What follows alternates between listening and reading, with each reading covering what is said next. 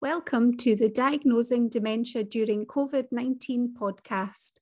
This six-part podcast is brought to you by the Understanding Dementia Diagnosis Research Team and funded by the Economic and Social Research Council.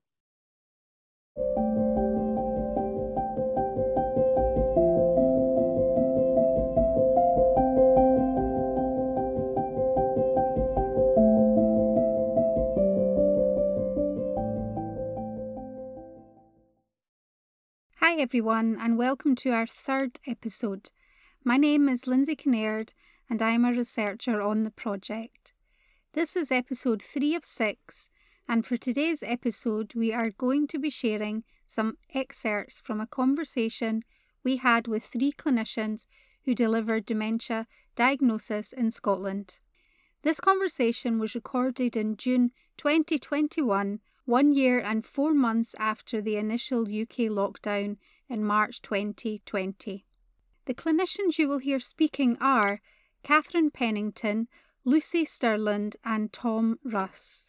Catherine is a consultant neurologist who works in a memory clinic in Edinburgh and for NHS Forth Valley. Lucy is an old age psychiatrist in training who works for the NHS in the Borders. Tom is an old age psychiatrist in Edinburgh, a researcher at the University of Edinburgh, and the principal investigator for the Understanding Dementia Diagnosis Research Project. In today's episode, you may hear some terms that you aren't familiar with, such as collateral history, which is when a clinician asks a relative or carer a series of questions to understand the patient's cognitive and functioning history, such as how long have the symptoms been present and how fast have they progressed.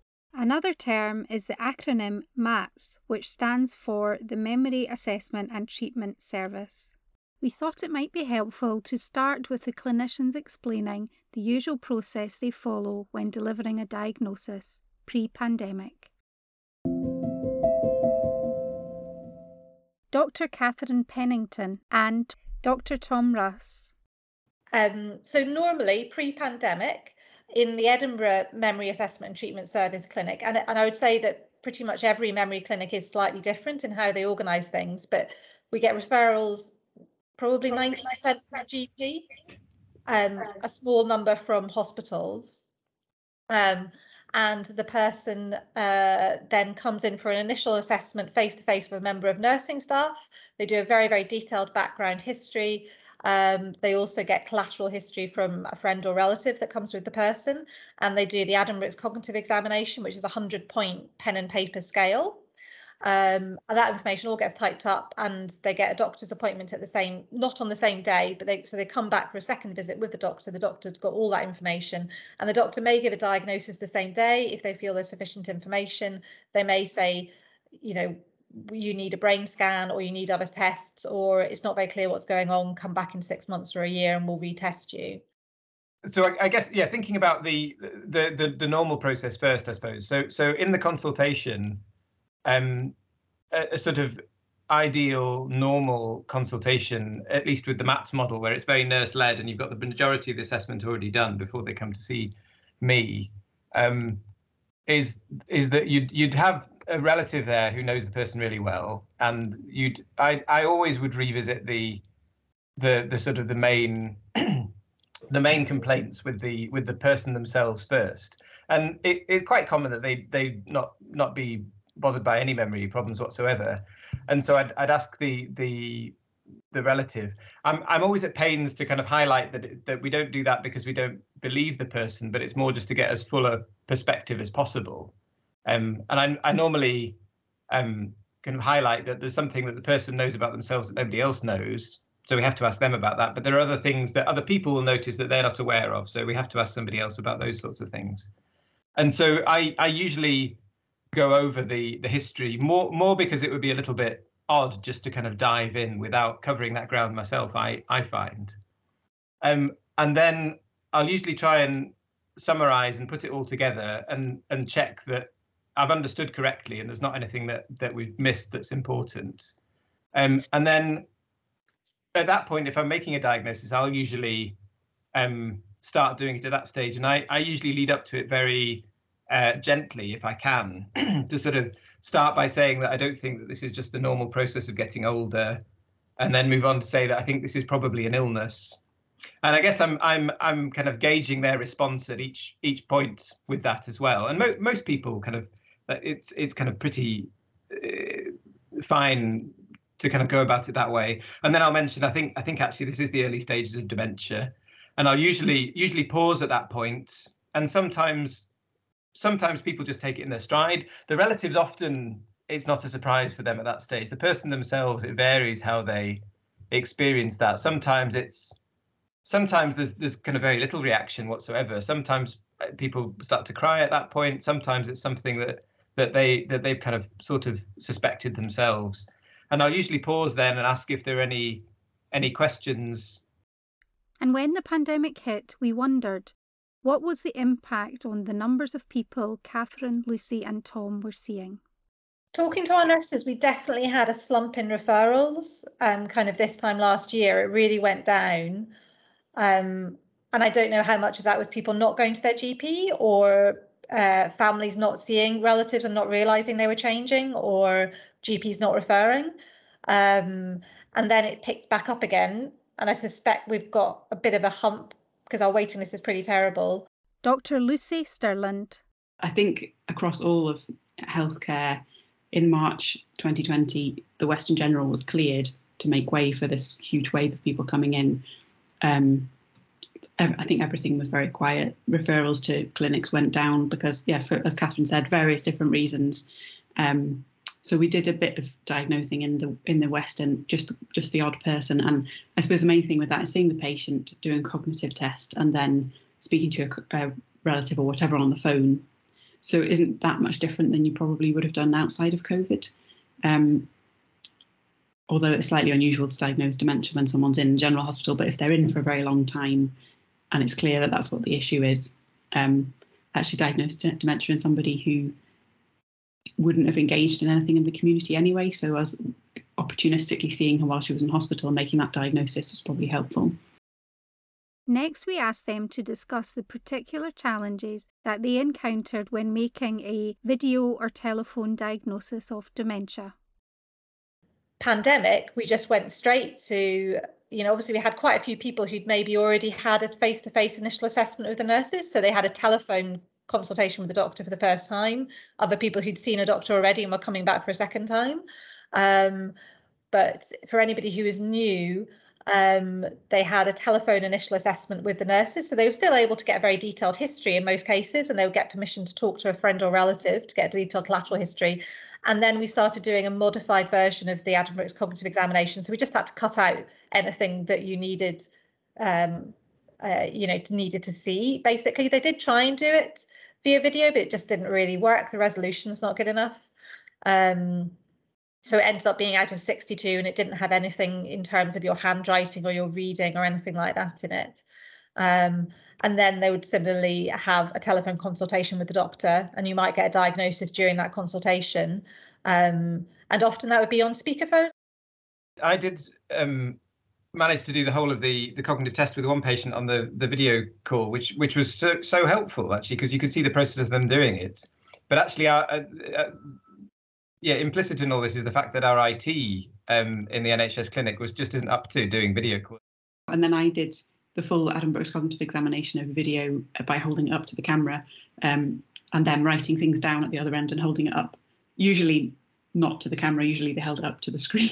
It's like left a bit. But that worked, I think, as well as it could. Again, the only thing you can't do is take a pulse. I would sort of ask the GP if they happen to have a record of a recent pulse. There's only some things you just can't do. I think all the clinicians have done things slightly differently, and I think in the other services I work in, it's been different from clinician to clinician. I think we initially stopped doing a lot. We didn't stop, but I was initially saying to people quite confidently, I'm sure it'll be back to normal by the autumn 2020. So I was deferring quite a lot of patients. I was having a consultation, and I was giving them advice and, putting in place support if it was needed. But I was saying we'll get you back for a face-to-face appointment in the autumn, and then obviously that didn't happen, and it became clear it wasn't going to happen. So I moved to more actually giving more telephone diagnoses rather than kind of putting people in a little bit of a holding pattern. So pre-COVID, the consultant would usually have 4 consultations per clinic, which would be mostly new patients. Then I went to a pattern of having 5 every week. But I think that was partly because I was just bringing back more people because it was harder to diagnose them over the phone. And we've only in the last few weeks gone back to doing more face-to-face. And I don't know about you, Tom, but I was due to have a full face-to-face clinic today, which unfortunately I just had to switch back to telephone because I'm self-isolating again. Yeah, I had a similar approach to you, Catherine. I thought it felt better to me to pause my consultations completely rather than see people and kind of defer them, which on reflection might have been a good thing to do, but I did what felt right at the time anyway. But yeah, I'm going back to this kind of mostly face to face now, which is a great joy. But you are communicating through masks, which make things a lot more difficult. No, that's right. So yeah, in the borders, I think there was a bit of a different experience because in the first wave of COVID, their rates were pretty low. So by the time I got there in August, I started off doing home visits already. So I didn't do anything over the phone at that point. And a home visit would so the way our service works, if it's at home, it's just one clinician that goes. If it's a nurse that goes, they then feed back to a doctor, and there's usually a second visit. But if I was doing one, I would go and take the history, and usually with family members, take all the collateral information, do the cognitive test in their home, make the diagnosis, and then refer to a separate post-diagnostic support team who come and see them at home. So that obviously in August and things, that was as it would have been. I think I've never done a clinic in person in the borders because I think it's been more difficult to book clinic rooms through COVID. So it's easier for us to go and see people at home. And I think probably slightly better for them because I might see 2 or maximum 3 people in a day at home. Whereas if they came into a clinic, there'd be a lot of footfall with other people. So I suppose they're more protected. And also, things like we get tested 3 times a week in the borders, so hopefully reduces any spread.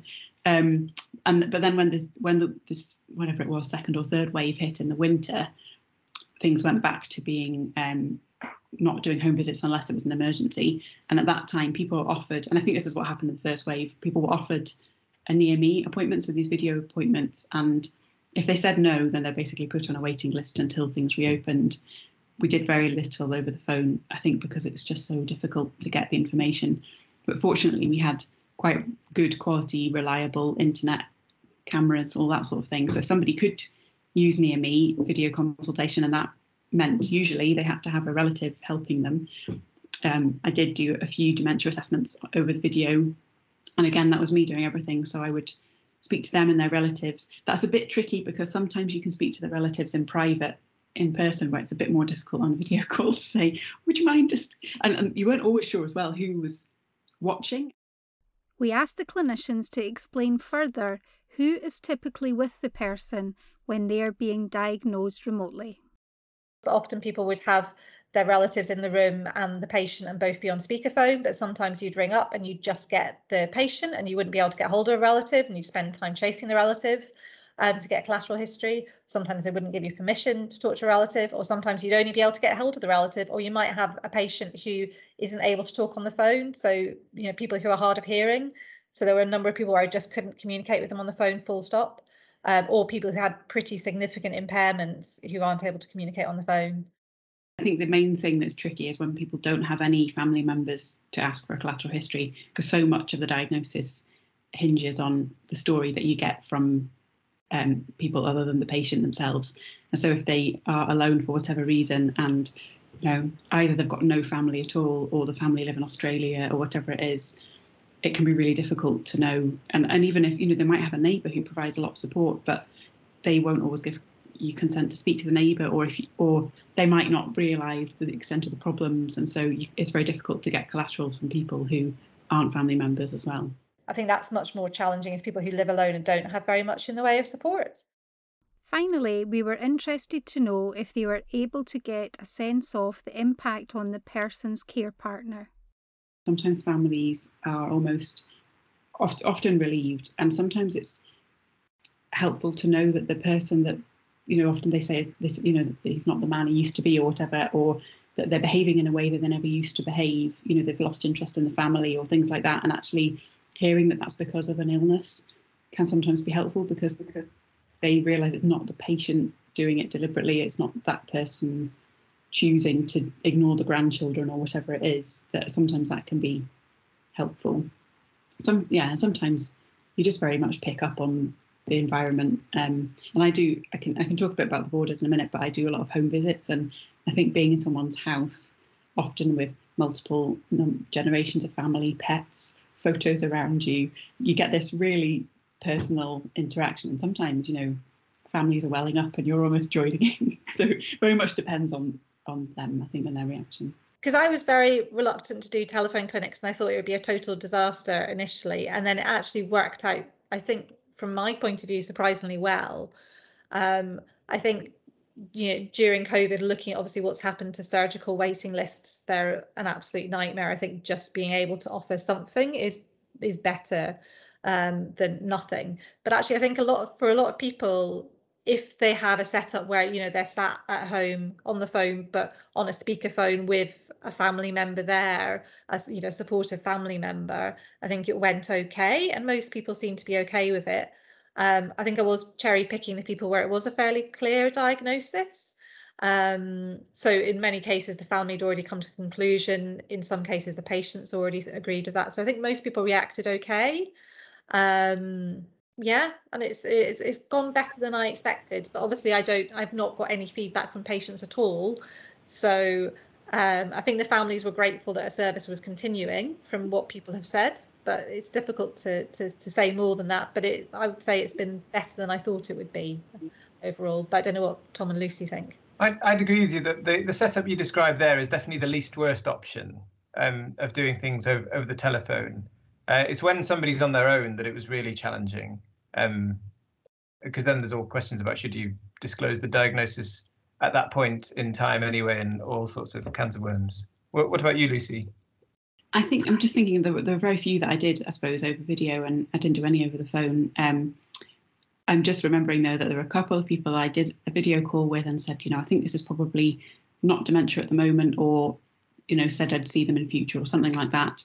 And then they basically got re-referred or asked if I would see them when things opened up again. There's one particular patient with complicated mixture of different illnesses who I did a video call with her and her daughter, and said, I think this is not something at the moment we need to worry about. When things opened up again, the daughter contacted the GP and says, can you get that psychiatrist to come and see us in person?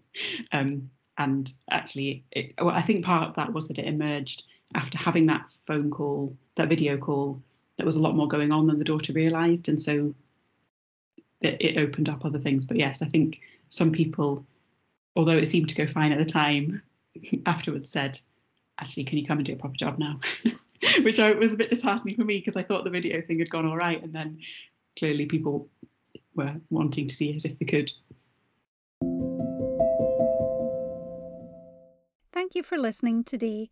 I have been talking to Dr. Catherine Pennington, Dr. Lucy Stirland and Dr. Tom Russ about their experiences of delivering a dementia diagnosis during the COVID-19 pandemic. Next episode, we will be discussing co-producing research with stakeholders, sometimes referred to as patient and public involvement in research. If you want to know more about the project, you can visit us at the Alzheimer's Scotland Dementia Research Centre website.